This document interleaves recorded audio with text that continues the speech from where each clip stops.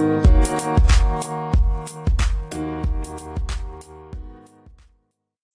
everyone. Welcome back to another episode of the Reaching the Summit podcast. My name is Todd Buckingham. You can find me on Twitter at Reach Summit Pod. Joined today by Zachary Dosh, and you can find me at Zachary Dosh. And full disclosure, both Todd and I are Vikings fans. We have the game going on in the background, so if you just hear some random expletives being yelled in the background, you know why. Yeah, it's not our passion about new commissioners or anything like that. It'll be something bad will have happened.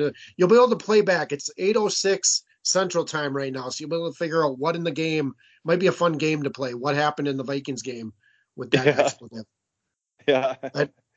And we're typically joined by Greg Steeman. Greg is doing some broadcasting today, so he's unable to join us today. So you've got just Zach and I, but Greg will be back next week. Yep.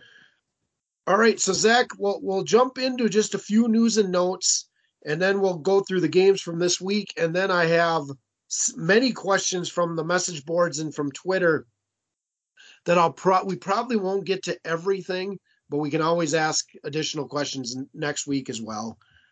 Yeah, that's great. I'm really looking forward to that. I kind of had a second just to kind of look over the questions before we started, and a lot of good stuff out there. I'd love to do more of this, quite frankly. There's just so much to talk about. You just don't know where to start sometimes. And so, right. It definitely helps if we better understand what our listeners want us to talk about too. So definitely some good topics that we haven't touched on as much as I'd like. So we'll definitely spend some more time on that.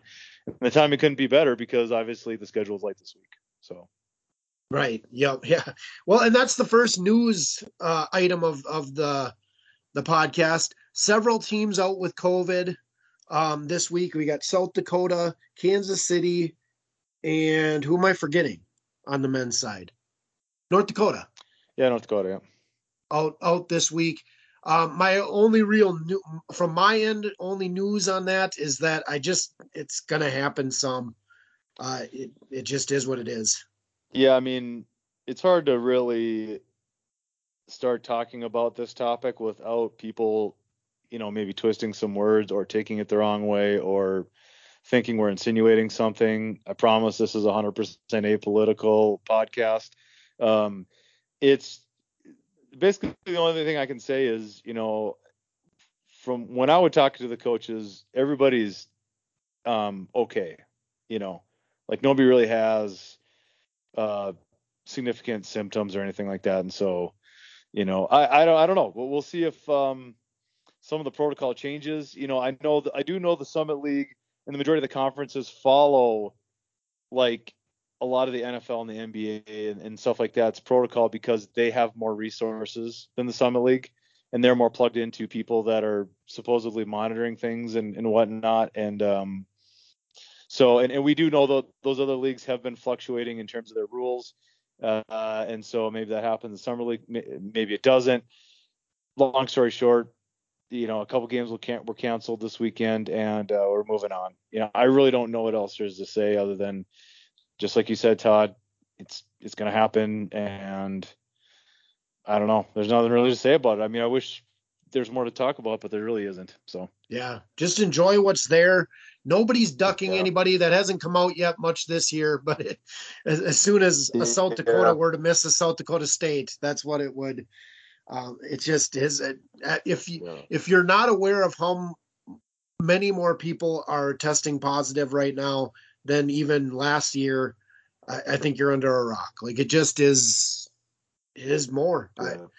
My entire workforce at one of the sites that I work with, we lost about 70% of people out for 10 days quarantining. Like it's just the way it is right now. But I guess the biggest thing is, like I said before, it doesn't sound like anybody's really experiencing any severe symptoms or anything like that. Everybody's safe. Right. Yep. Relatively speaking. So. Yeah. And that's really what's important. I mean, yep. It stinks to miss a basketball game here or there. The good news is teams that miss are likely going to make it the rest of the season without missing because they shouldn't have to. They'd test positive again if they tested again. So hopefully that's the case anyways. Yeah. So another piece of news, Noah Friedel missed the North Dakota State game as well. Not really much on our end to report with that. I am aware of a little bit what's going on there, but I frankly just don't think it's anybody else's business. So we're just not going to go into it.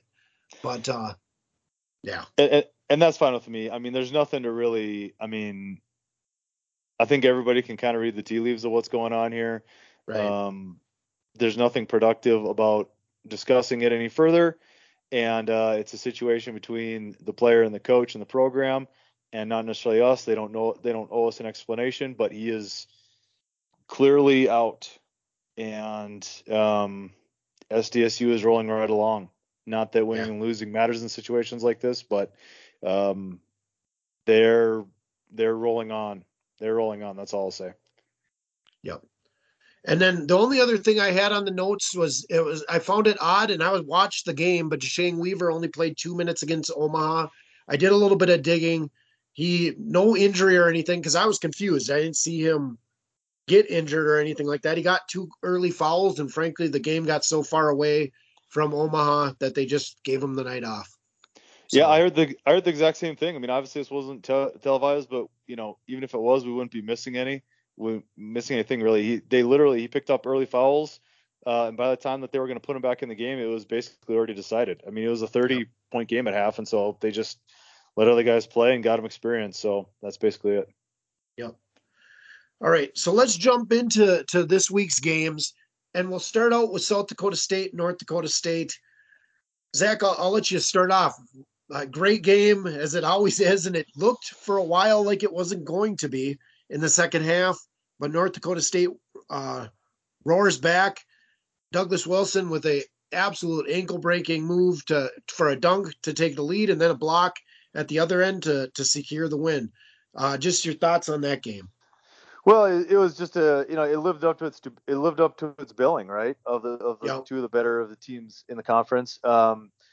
This is kind of a theme this week. It seemed like whether it's South Dakota State or St. Thomas, like teams that just know who they are and do what they do, and they stick to that.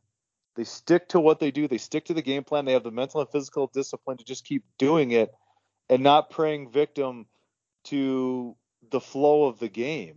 Right. For for whatever reason, like would you have guessed?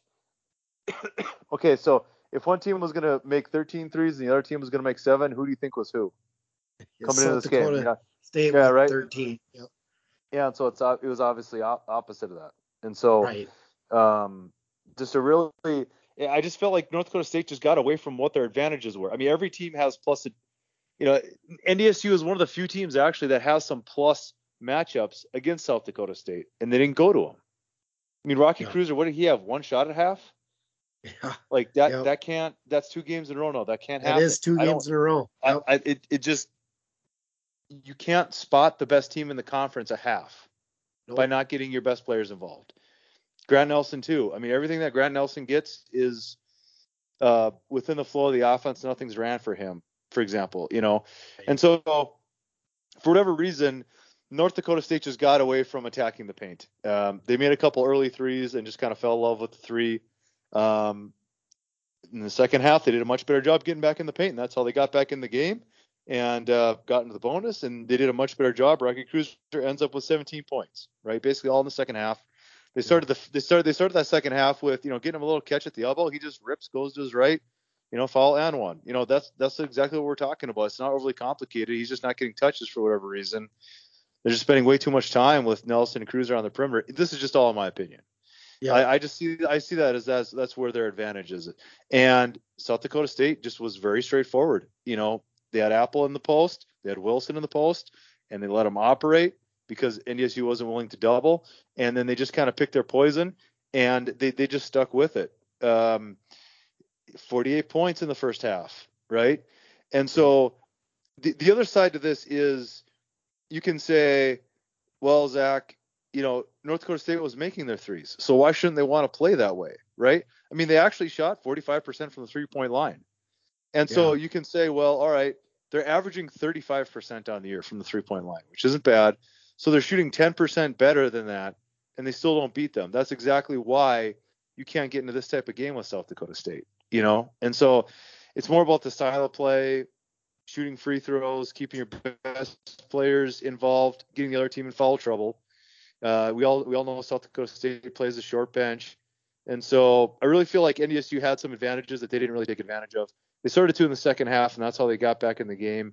But no question, I think this rematch is going to be pretty good. I mean, clearly NDSU is starting to figure things out.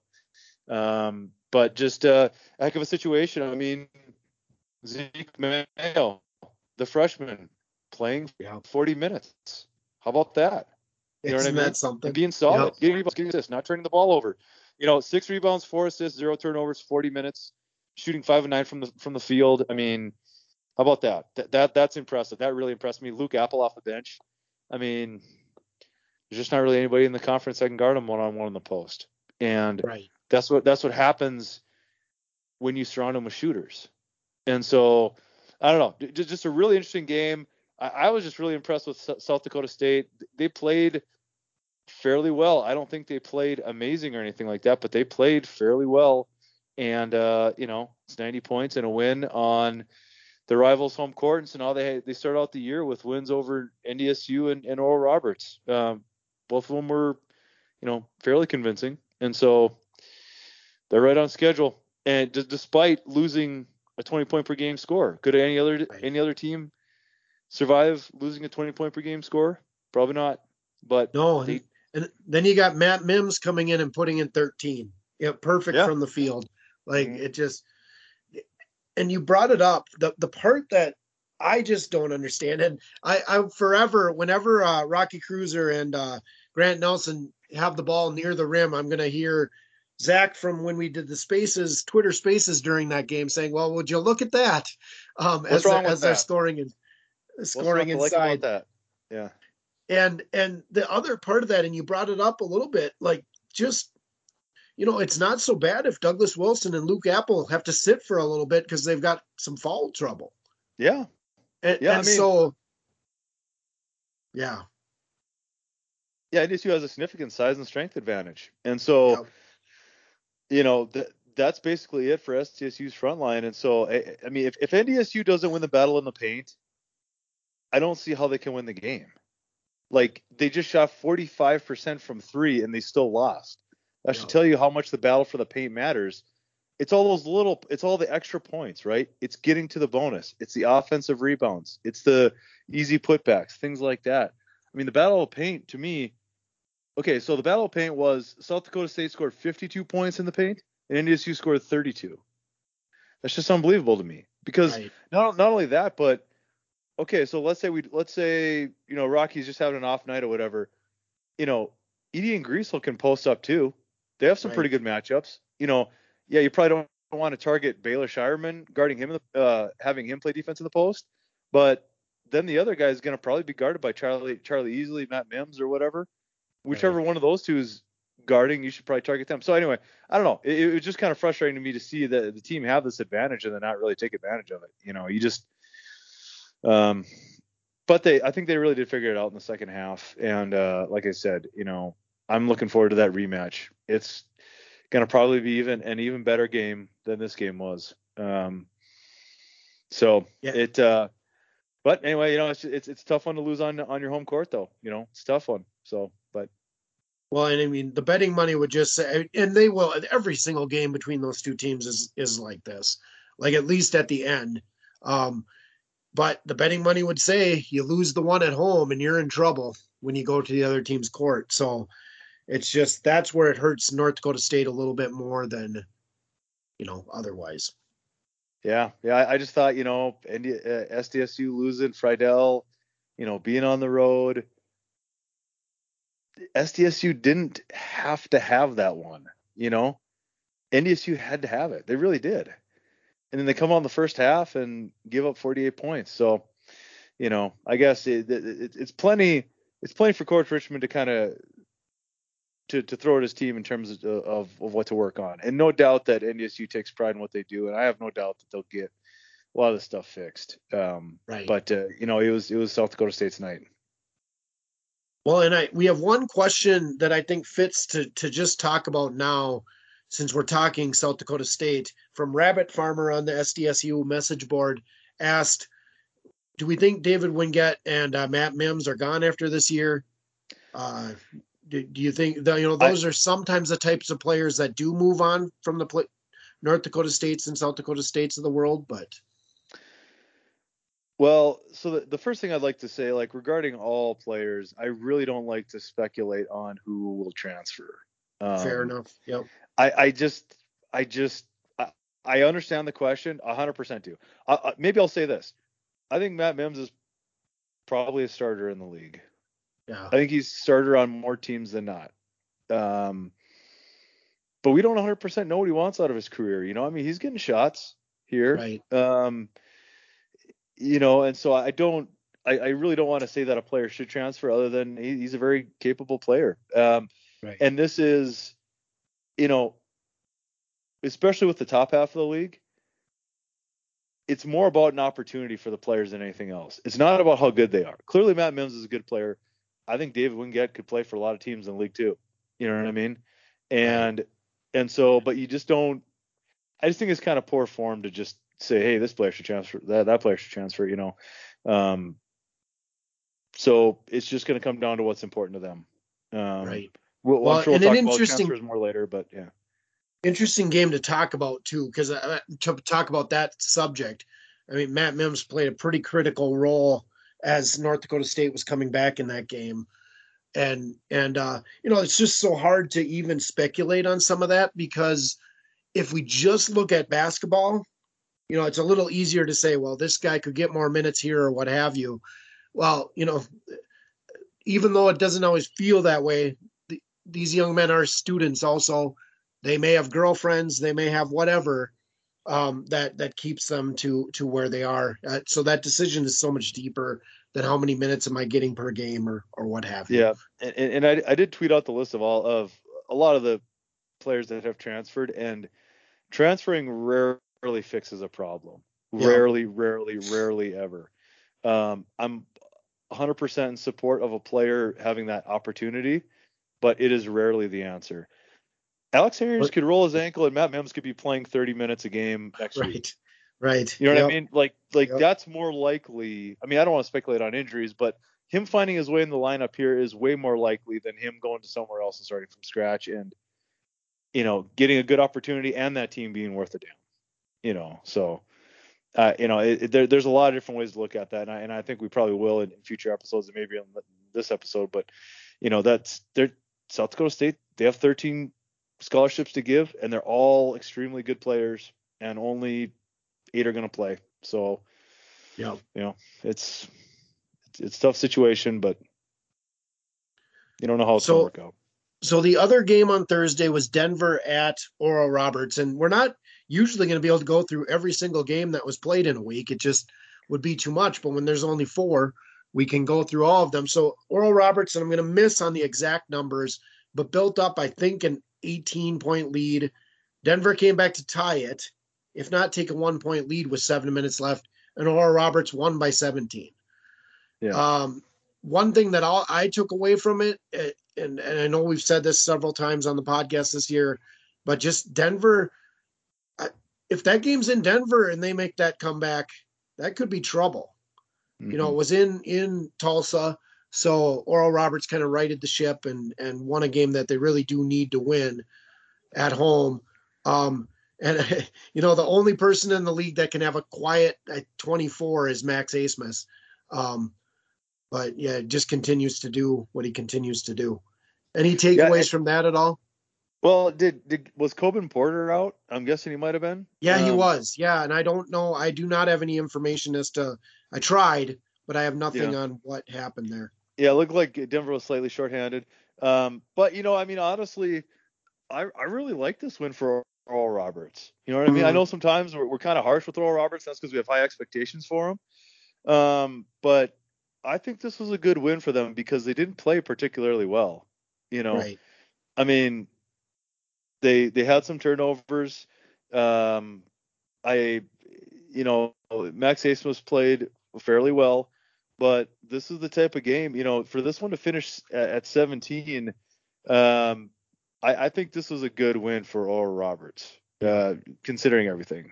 So, I mean, they handled Denver, who has been a good team, who has won games, and they played okay. They played, I think it's going to be a really interesting angle here to keep bringing Phipps and McBride off the bench. I like it, quite honestly, just because there's no team in the conference that really brings two guys off the bench like that, and you do want to have something that nobody else has, and sometimes having this explosive bench could be really interesting. They're catching probably the other team's backups, and they're better. I mean, those Phipps and McBride are absolutely starters in the league, and are probably going to play starters minutes. And so I like what Oral Roberts is doing there. They seem to be finding themselves. I think their roles are getting clearly defined. So I like the game for Oral Roberts. Yeah. Yeah, McBride still played 25 minutes, and I think played just about the same in the game on Saturday. Well, maybe was less just because of the way it got out of hand. A preview to a question we will talk in more detail later in the podcast. We were asked about players we think that are going to break out. And I know we've talked about Isaac McBride plenty, but that he's going to continue to make some big impact plays for Oral Roberts. And I think we'll get more and more minutes as the year goes on. Yeah, I mean, if he was behind anybody except for Max Abmas, anybody else except for Max Abmas, I mean, he would be having huge stat lines. Huge. Yep. He's really hard to guard. I don't know. There's going to be a whole lot of people in the conference that are going to be able to stay in front of him. Well, and I think I'm going to the ORU St. Thomas game on Thursday. And I mean, that's where we find out. St. Thomas, no matter what happens the rest of the year, like you have to be happy with what they've done. Yep. But that's a real test at home with a team that should be able to take care of business at St. Thomas. But, a team that plays like them, they're not going to be necessarily catching them off guard by anything. So, that's going to be fun. I'm glad you're going to get a chance to go to that one. Yeah. Yep. I'm pretty sure that's going to happen. We got the green light on kids staying up later, so I think we're in good shape. That's good. Yeah. But speaking of St. Thomas games, how about the one you went to this last week, Western Illinois? Give us a rundown of there, because it wasn't on. I couldn't find it on TV. So yeah, no, they do stream their games. St. Thomas on their team site. Well, a few things. That team, they've got to be the best first half team, if not in basketball. Unbelievable. It's off the charts. So my question to you is, what about what they do catches every team off guard? Because we're a couple games in, I could see the first one or two games like this. Every single game is more than 15 points at halftime for these guys. What does St. Thomas do in the first 10 minutes to get this lead? Well, and so I'll start out with something that we haven't probably given enough credit to, although the metrics say defensively they're not very good, and probably not metric wise, but given their roster, they're just in the right spot. If a team gets flustered at all, they're going to be in the right spot.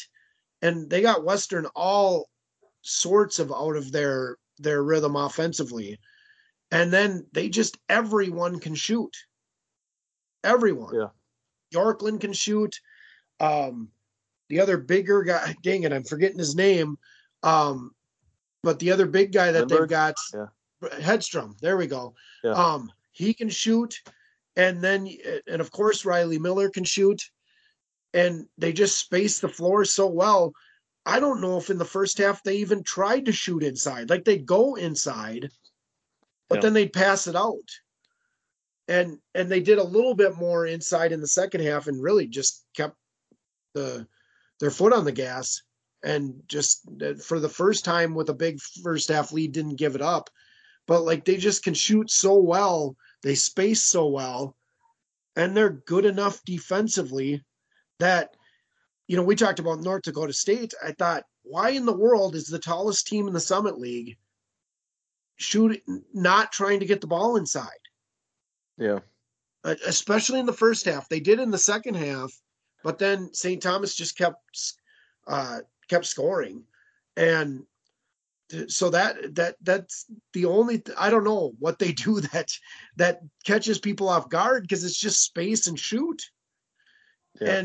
And Western Illinois was switching most of the time on screens. And I say most of the time because I think when they didn't, it was a mistake. And so if you make a mistake, they're going to hurt you from the outside. And that happened just so often, where somebody wouldn't switch, or they'd switch too late, and then the St. Thomas player would bury a three. Yeah, to me, I just love what St. Thomas does, because they just control what they can control, right? They make the right read, they have proper spacing, and everybody has put the appropriate amount of time in the gym to be able to knock down shots like that. Like, that's a learned skill. I don't care what anybody says. Nobody's born a good shooter. They've earned this. Yep. And they're smart by, like the right spacing, making the right read, just how far that takes you. Like, just having the fundamentals down, how far that takes you. It's almost like it takes away the excuses from basically every other team in the league. Right. Like, yep. Like, you can't tell me if like Omaha or some of these other teams, if they just had the same fundamentals as St. Thomas, they wouldn't be tremendously more successful. And so, you just got to give them a lot of credit, because they're, all you can ask your team is that they just do the, reach their potential and do what they're capable of doing, and they do it. Heck of a deal. I mean, one of the other things that was interesting just being there, if I'm being honest, I don't even know if it was the same gym the last time I was at St. Thomas. It was probably 20 plus years ago. But there's a lot of hand wringing at this level of the size of the gym. Yeah. And, everybody wants their teams to build these 10,000 seat arenas. And I'm not saying 1,800, which is what I think St. Thomas's capacity is where you should be. But you get 1,000 people in that gym, and it sounds like 7,000. Yeah. I just I don't understand the push for some of these mid-major teams to build these giant arenas that are 10% full. I don't think anybody's in a position to be turning people away at the gates because they don't have a place for them to sit. I don't think that's the case. Right. The way that gym's set up, you can't get more seats in there, and my guess they probably eventually will. And but the unfortunate thing is that it's a new place, so that'll be fun. But I mean, it's a cool environment. It's a little bit more like a high school setup, but a little bit more intimate than anything else. And so I don't know. I mean, geez. I mean, they're sure running right through the league right now. I mean, right. It's just a heck of a story. It's the story of the year right now. It's got to be the story of the year. I mean, there can't be a person. I don't think even parents thought they were going to go 8-7, 2-1 in conference to start this. Yeah. So it also makes you wonder how many coaches are not at the Division I level that could just make such an impact. Well, yeah, I mean, and that's, I think where you're going with this is, like, at the Division III level, you have to coach more. At the Division I level, a lot of it is just getting the right players. But, you can't really rely on that at the Division III level. You got to be on point with your coaching and player development. Right. And then if you're good at that, and then all of a sudden you're in a situation where you can get better players, then what happens? We're going to find that out real soon. What happens when you put, athletically Division I players in Tower system? I mean, well, it even makes you wonder if they, with that great recruiting class, but losing some of the veterans, if there's a chance they could win more games this year than next. Not that they won't be great in the future, but like everybody knows, Ben Now is probably the most talented just on physical ability player on the roster, and he plays 10 minutes. Yeah. No, I mean, I 100% agree with what you're saying. Like, I think they're going to win more games this year than they are next year. It's always hard to know exactly where everybody's at for eligibility, but assuming that Miller and Nelson and Bjorklund and some of those guys move on, because like this is a special group. Like, don't underestimate the fact that these guys have won a ton of games. and they believe they're going to win games, and they have no reason to think that they won't. Like, that's all they know is winning. And so Right. nobody's told them they're not supposed to win games at the Division 1 level, right? And they're just out there playing basketball and reading the situation and knocking down shots, and that doesn't matter whether you're Division 3 or Division 1. I've always said Division 3 basketball is good. Like, a lot of people really do not understand Division 3 basketball. It is good basketball. There are a lot of players at the Division 3 level that could easily be Division 2 or even Division 1. It happens all the time, every year, particularly at St. Thomas. Well, they played against one in Western Illinois. Yeah.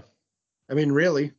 Yeah. Will Carius a Division 3 player, kind of, sort of. I mean, it technically was, and so yeah. I mean, it's just a different. Like, some players go the Division 3 route because they don't want to be doing 2 or 3 hours worth of workouts every single day, all off season. Some want to eventually go to medical school. Some want to study abroad, but they're still really good basketball players. And so the Division 3 moniker is greatly misunderstood. Those guys can play, man. So did we ever think they'd have this much success? Maybe not, but this is a special group. If there's ever a group to do this, it was this group. This is a special group. It's not just a special player or two. It's a special group that have won a lot and are very, very uniquely skilled and equipped to be able to deal with this situation. Well, and I think St. Thomas just jumped at the chance when it was available to move up. Mm-hmm. I think that's what they weren't waiting around for this group to become seniors, but they couldn't have been more happy that this is when it happened. Yeah, very serendipitous. With this group. Yep. Yeah. All right. Well, one last game, and we won't spend a ton of time on it because I think we do have some really good questions to answer as well. Omaha at Oral Roberts. Like we said, Deshane Weaver got 2 fouls in 2 minutes and then didn't play the rest of the game, which I had to then check to make sure I didn't miss an injury. It was just because the game got so out of hand that he didn't need to play. And so there's not a ton to talk about because it was so lopsided, but it just showed that, to me, and it's so hard to compare North Dakota State's week playing at home against South Dakota State to Oral Roberts' week against two of the teams that are probably going to be towards the bottom of the league. But it still showed me that we can't just say Oral Roberts isn't right in that group of 3 battling, especially since they played South Dakota State in Brookings so tough. I think they're there. It's one of those 3 at the end. Yeah, I mean, just when we thought Omaha was kind of turning the corner and just starting to, get pointed in the right direction, they kind of no-show here. I mean, right? It is basically a no-show. Deshane Weaver barely broke a sweat, and just really kind of an unfortunate situation that they weren't able to give them a better look. But, I guess let's just give credit to Oral Roberts, who went out there and handled their business, right? 2-0 on the road. That's solid. You'll always take that. Normally you're happy with a split on the road, and they beat teams the way that they should be beat. And so there's something to be said for that. And you're right. Oral Roberts is going to be there. I mean, nobody's going to say that they're not, because they can shoot themselves into any game and out of any game. And so that's just going to be the way that they go. And, they're going to be there at the end of the year. Yeah, and I really don't have much to talk about on the Omaha side, other than I just don't know what they have to hang their hat on. It's bizarre. Like when you see stuff like this, like, it's one thing to get, like, you get beat by 10, maybe 15, right? Because you just have a little hard time staying in front of Max Abmas, so be it. When you're down 30 at half, there's something else going on. Like, I hate to say that, but you don't get down by 30 in a Division I basketball game if something else isn't going on. It looked like Oral Roberts was playing Southwest Christian NAIA or something. Like, I hate to even say that, but like, it was so easy. I just haven't seen a team have such an easy time on the offensive end in our couple of years of doing this. Yeah. It just, I mean, I'd love to spend a whole episode on the fact that 3 or 4 of Omaha's starters and 3 or 4 of UND starters are playing elsewhere. And I think Yep. Marlon Ruffin's actually playing a little better. I mean, he's Yeah. having a Yep. decent year, but two teams absolutely decimated by the transfer portal and didn't rebound. Didn't proportionally. Just a heck of a deal, because we all know Darren Hansen can coach, but the roster just got decimated, and so It did. they're trying to put the pieces together, and they don't fit right now. They don't, and that's the hardest part. I just don't see where it changes. I mean, there'll be a game here or there, because I'm not trying to insinuate that they don't play hard or whatever. I mean, I get winded walking up the stairs. Who am I to say? But it just doesn't fit. Like, I just don't know where the hope comes from, I guess. Well, I mean, these players were never supposed to have to be playing together in this manner. This was never part of the plan, and right. I mean, we could spend all day talking about that, but it's a tough situation with nowhere to turn. All right, well, we'll go into the questions, and I want to start with one we got from Twitter, from Andrew Jensen on Twitter. And I previewed this by saying that I think Isaac McBride is but I would say he doesn't quite answer this question. Any players that you can think of that haven't maybe played a huge role that are going to break out going forward, or just breakout players in general that maybe they've played a significant role, but they're about to break out and do some bigger things? To me, it's all about opportunity. It's just 100% about opportunity. Like I said, South Dakota State has 13 guys on scholarship, all capable of being really good players in this league, but there's only going to be 8 that play, right? Yeah. So it's all going to be based on, I hate to say it, but like injuries and things that happen that open up playing time for other players. There's a lot of players that could break out. I mean, Oral Roberts has several. NDSU has several. But there has to be the opportunity. It's all about opportunity. I mean, so are you, like, is the question, are there going to be players that break out that without something happening? And that, I think teams are getting pretty close to having their rotation down. So I think what you see is what you're going to get for a lot of these teams. True. But things can change very, very quickly, and all of a sudden a player who hasn't played for a month all of a sudden plays 30 minutes and does a good job. Like that, Like that stuff is going to happen. I don't know. What do you think? Who'd you have? Is there anybody that you have pegged? I would maybe go with the teams that we think will be just mixing up the lineup, that don't have the lineup set. So, like, the problem with Omaha, we just talked about it. There will be different players that get more minutes. I just don't know. There's no one that jumps out as someone that's going to take advantage of that, so to speak. But with North Dakota, you've brought up his name a few times. Reed Grant could be a guy that has been a little bit under the radar right now, but starts to break out as things get away from the Fighting Hawks a little bit. I really like what Reed Grant does. Like, I think their offense runs best when Reed Grant's on the floor, and he's a little bit bigger too. He's about 6'3", so he's not. The problem with UND, when they start 2 6-foot point guard or 2 6-foot guards, is they get picked on defense quite a bit. Yeah. And Reed doesn't there, and it's a situation where if the senior isn't giving you much, why not go with the younger guy who has more upside and is going to be around a lot longer? There's that kind of that thought too. Then you have a all freshman backcourt, and all of a sudden, even though you're not winning as many games as you want, it's still a successful year because you have your backcourt established and you have 3 years in the future with them. Right. So, I mean, that would be one. Oral Roberts is tinkering with their front line. Whether Lufiel, Clover, Isaac Heron, it wouldn't surprise me to see one of those guys play a bigger and bigger role coming down the stretch.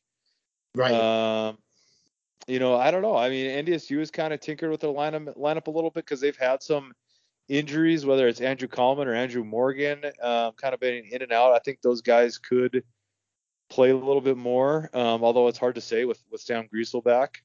And they like to play a shorter bench generally. But yeah, I don't know. I'm just trying to think here on the fly. Probably not much out of St. Thomas. Western. I think they have their lineup. They have their rotation down. So I'm not expecting a whole lot anymore, I don't think. Yeah, no, I agree with you on the front court players with Oral Roberts. I'm really curious to see what they do going up against St. Thomas because, yeah. But again, they found a way that Western wasn't trying to beat them down low with George Dixon and Barisic and Tamel Pearson and all the big guys they have there. So who knows what happens if they both just try to outscore each other. Yeah. But that's a group where I could see some moving things around. One I just thought of, and it's only because injuries have slowed him down. Josiah Allick is still going to be Josiah Allick. And so it's been a pretty disappointing start for him. He's a very talented player, and I think he'll be just fine. Yeah, especially with the frontline situation for many teams in the conference, right? Yeah. I mean, he's going to have a very positive matchup in the majority of these games. I guess we have to be able to count Zeke Mayo in this breakout. I think. Yeah. Right? I think we count him as one. I mean, he started out as really kind of a fringe guy and literally played more every game. And the last game he played every minute. So I think he has to be one. Yeah, I agree with him too, especially with Noah Friedell's uncertain situation. The minutes will only go up for Mayo. The Denver freshmen too. Like I think there will be a point where they start just saying we're going to learn with these young guys. Yep, and that's why I was a little disappointed to see Coben Portner not in that lineup because he's done a good job taking advantage of opportunities when they've been giving them to him too. Yeah. I mean, all those freshmen really have, and that's kind of the same situation as UND. It's just like, all right, well, if we're not going to go to the NCAA tournament, let's at least get as much experience as we can with our younger players, make sure that we know what we have, and then build on that going into next year. That's still productive. So right. Yep. Yeah, agreed. So the next question I want to ask is from Old Titan from the ORU message boards, and I'll try to frame this as best I can. It was a long question, basically saying we've got the Midco that goes on to ESPN Plus, but it's all Dakota centric. Why don't they expand to the rest of the league? Why don't they have a Summit League game of the week with non-Dakota teams if they were two of the better teams in the league? I'll let you jump on that. Yeah. So I gotta make sure I'm phrasing this correctly. So I'm not speaking as an authority or as like a representative of Midco, right? I'm only an independent contractor. I just kind of show up, they turn the camera on, and then I leave. It's not like I'm involved in the strategic planning of the whole situation. So everything that I say here is just kind of my speculation. I'm not speaking on behalf of anybody, and it is just speculation. But so the first couple things to point out is, so Midco only has broadcasting rights with the Dakota schools, with basically UND, South Dakota, and South Dakota State. So, when you see us talking about them a little bit more, when you see them on TV more, like that's why. Would Midco like to have every school be under their umbrella and just be like the company that organizes all the broadcasts for the conference? Absolutely. So we're going to be actually interviewing Commissioner Fenton coming up here this week, I think, right, Todd?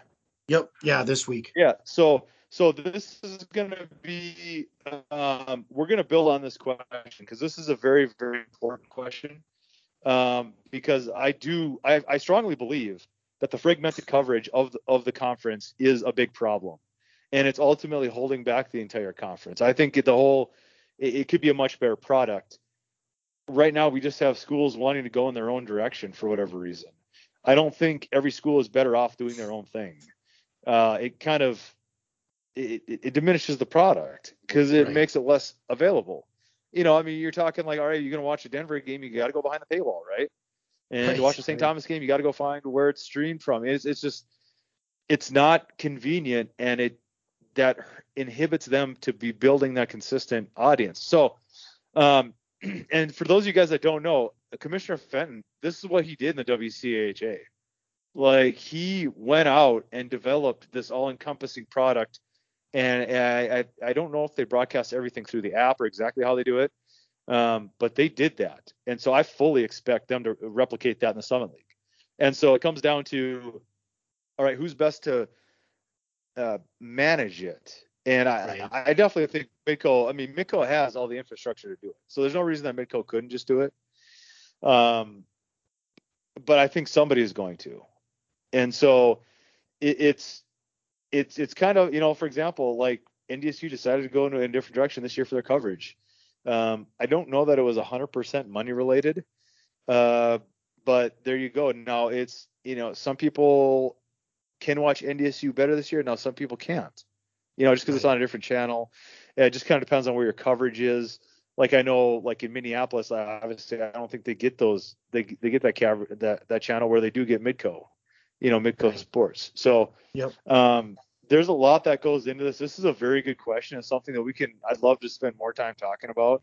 But just for the sake of all the other questions out there, we could probably move on. But there's no question that the fragmented nature of the coverage is not ideal. I do expect that to be changing in the future. I'd love to be able to pop around and do more games. Technology is improving where you can call games remotely, and you could organize this in a relatively efficient manner. But it has to get done, and it has to be given a priority and focus to get it done. And I really think that's going to be a big part of this new commissioner, and he's going to get that done. Yeah, it did come up in his initial press conference. It's something that's important to him. I really do think it's, if they want to, like, nobody's pretending that the Summit League is going to become the whatever Big Ten, but if you want to start moving more towards being like the MAC or the Missouri Valley, I think this is a step that direction. I won't add a ton to what you said, Zach, other than, and this goes a little bit into some other questions, so we won't have to ask them, but Kansas City going to the Missouri Valley, it's beginning to feel more and more like that's not going to happen. Western going to the Ohio Valley, I've been told it's pretty much not going to happen. So, like, you've got the players there to make this decision. Denver isn't going anywhere, but you've got these tricky things like Denver with their broadcast rights with the Altitude Network that they'd have to get out of to make this thing work. But the players, the teams are there. I don't think we're going to have the movement. I mean, Kansas City's not a done deal that they're not leaving, but the last week or so, it's been feeling like that's not going to happen. And so, one thing with the new commissioner, I think he'll have come in with some big vision on some different things to do. So I think that there's a lot we don't know at this point too. But having a rock solid media deal that actually generates a little revenue for these schools would be a great way to hold on to some of these schools, to give them more of a reason to stay, because the reality of the situation, people keep talking about these schools to the Missouri Valley or the Ohio Valley because they logistically make sense. We just got done dealing with this with Purdue Fort Wayne, and they basically had to make that move to the Horizon because it was way cheaper. Right. And that's a big part of what these schools have to deal with, especially coming off COVID.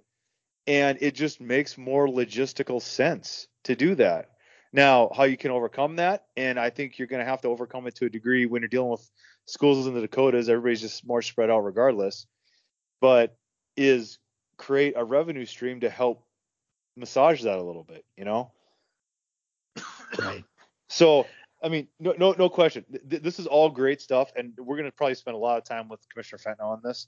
How do you play offense instead of always playing defense? And I think he has some good ideas, and that's why I think he was picked to be the commissioner. So I cannot wait to have those discussions with him. Yep, exactly. So I'm going to add in a question and just give a quick answer to this, because I do want to get to a couple more of the listener questions, but it's just something that popped in my head. So what do we make of Western Illinois looking so good in the non-conference, and now, a loss to Omaha, which what we've seen of Omaha other than that game has not been good. An overtime win versus Denver and then a loss to St. Thomas. Like, which Yeah, team is more the Western Illinois that they're going to be the rest of the year? that's a good question. I mean, all of a sudden, this loss at Omaha looks a lot worse, Right. and Yeah. and they were never really in the game against St. Thomas, right? I mean, Nope. St. Thomas got up No. late, Nope. and they just kept them at a arm's length. So that's two real bad games in a row. Yeah. I don't know. I don't know. I mean, it could just be the natural ebbs and flows. They have the exact same players as when they were winning. So Yeah. I don't really know what to chalk that one up to. The truth is usually probably somewhere in between. But it's certainly raising an eyebrow, not just that they're losing these games, but how they're losing them. Right.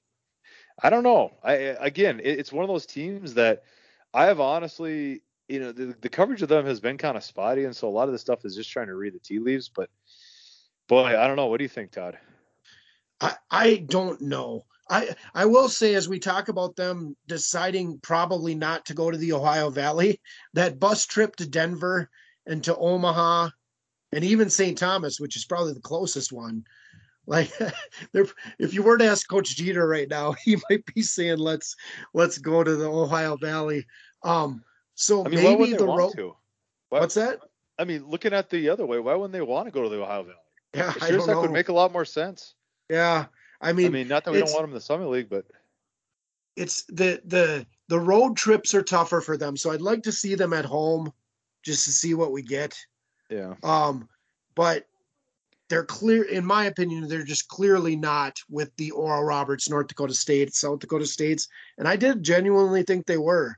Um, but I think we'll see similar baffling moments from teams like South Dakota, Kansas City. I just think they're in that group now. yeah, St. probably, Thomas, like as excited as we are about St. Thomas, there's going to be games where they get yeah, overwhelmed physically or what have you.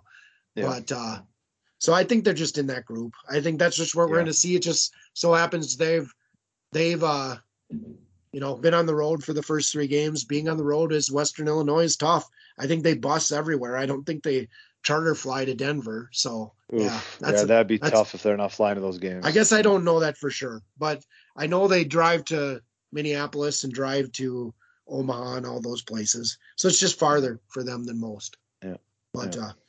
all right, so on to a couple more listener questions before we have to wrap up for the time. Um, we didn't talk much Kansas City, so I'll ask this one from True to the Ruse on the Kansas City message board. He has two, and I'll let you have you answer both. Um, can the Roos win the Summit League tournament? And where do we think St. Thomas will be 4 years from now? So can Kansas City win the Summit League tournament? You know, what gives me hesitation is not having Josiah Alec, Yeah. as you touched on. You know what I mean? And Yep. can that open things up? Can they get some easy buckets with that? Because honestly, if Josiah Alec wasn't a part of the equation, I know you never say never, but I would say never. Like, I Yeah. just don't think, like, they're just so limited on offense. And they're really good on defense, but they're just so limited on offense. I just don't know that you can do that 3-4 times in a row. But the Josiah Alec component is reason that you give them a little bit of the benefit of the doubt right now. And then, so the second part of that is, where is St. Thomas in 4 years? Where are they in 4 years? That is a very, very good question. I've said from the moment that they were invited to the Summit League, I think they're on a trajectory to eventually be Marquette. Yeah. I think that's the direction they're going. And I don't see many barriers between them and Marquette right now, other than a few recruiting classes. Like, I don't want to sound flippant about that. And I know what type of bold statement that is, but and I don't know if they even have the opportunity to be like a Marquette, because there's no openings in any of these conferences. I don't know. But they have the capacity to do that. The Marquettes, even the Creighton, really. I mean, they just it's that type of situation and structure in their athletic department, and also being a private school really helps them, particularly in Minnesota. So, I've nothing would surprise me with that program. Yeah, they're a at least battling at the top of the Summit League. Yep. In 4 years. They've got advantages. The private school part, it's a doing well private school, and they're in a recruiting base that just is so open because there's no one else in their backyard except the University of Minnesota. So it makes it a lot easier. I mean, Coach Tower has great relationships with the high school coaches around because he's taken their third best player or whatever before. So it has a lot of similarities to the Oral Roberts situation. I mean, I think we can all agree that in terms of recruiting wise, Oral Roberts does about as good as anybody in the conference. I mean, really, they pull down some really talented players. And for that same reason, the St. Thomas situation is going to be very similar, except for St. Thomas only has one Division I to battle with and not three. I mean, Oral Roberts still has three to battle with. So it's the perfect situation out there right now for St. Thomas. So they want to go. They're ambitious. They're proud of that program, and they want to push it, and they should be. So. They should be especially proud of the football program after dominating the MIAC for so long. just trying to get the Johnny on the podcast going. Yeah. I won't take that cheese. We only have a couple minutes left. I won't take that cheese. There were still 2 MIAC programs in the Division III playoffs this year, but so one last question. What do we got left here? Yeah, we'll do one more. I want to make it a good one if I'm going to ask one more. Oh no, I lost it. There we go. We got some time. Find it. Yeah. We did. We did find it. We don't have time to talk transfer, guys. I think we'll do that next time. Yeah.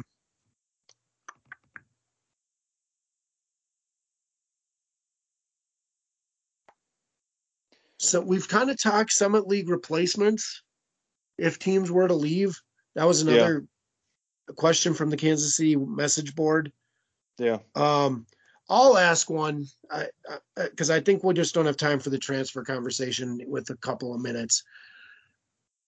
Is there any team that you see not Oral Roberts, North Dakota State, South Dakota State that could make a legitimate run to finish in that top 3?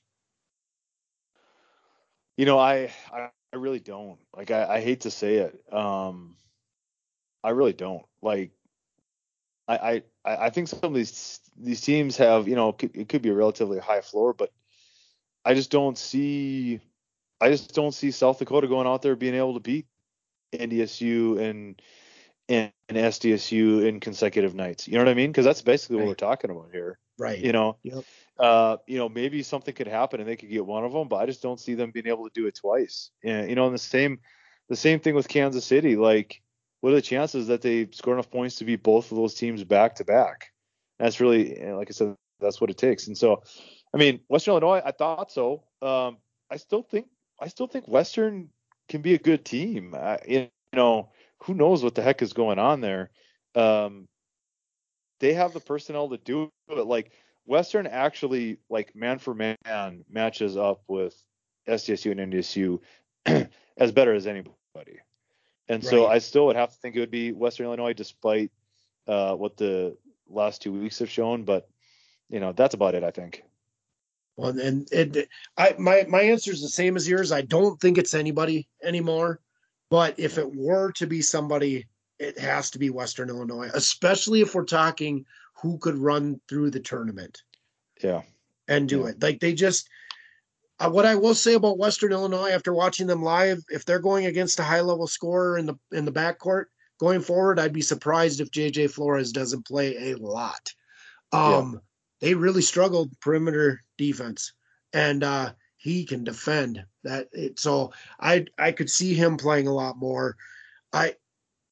I just think Western's the only one with really the talent to pull off some surprises like Yeah, that. I mean, we've seen Carius, Sandage, and Massner all have huge games, right? Usually Yep. not together, but there's nothing saying that maybe two of them can't get 25 points. I think that's the Right. formula. Two of those three get 25 points, and they can beat anybody probably. Right. But that just hasn't really happened. So again, but And just there hasn't. and there's good coaches with the other teams that we are saying can't do it. So it's not that they don't have good coaches, but Western isn't just a talented team without a good coach. Like Yeah, Rob Jeter's a good coach yeah, and has proven that time and time again. So I think that there's a way for that talent to be utilized like it was earlier in the season. So hmm if there were a team, it would be them. And the beautiful thing is, again, you hate to speculate about even injuries and stuff like that, but there's a long way to go here. Like Right. weird things happen with rosters, and Right. it can stir the pot quite a bit. And so that's why you have to just keep fighting and keep grinding, and you just never know. Weird things have happened. So, it's such a precarious thing to have that. It all comes down to a single elimination tournament in Sioux Falls. It's just Right. weird things happen, man. And so you just keep playing and keep getting better and keep trying to give yourself the best possible situation because you don't know. I mean, a win or two may fall into your lap, and then who knows? One shining moment. Yeah. Well, and one last thing I'll say on that is if we were to, there's no team I'll cheer for or not cheer for in the Summit League tournament. Like I just love the tournament. But if we're wanting teams that could really give teams trouble in the NCAA tournament, those are the four. Like there's Western Illinois is the only one that could be added into that other group of three that could really do some damage against a team not prepared for them in the big tournament.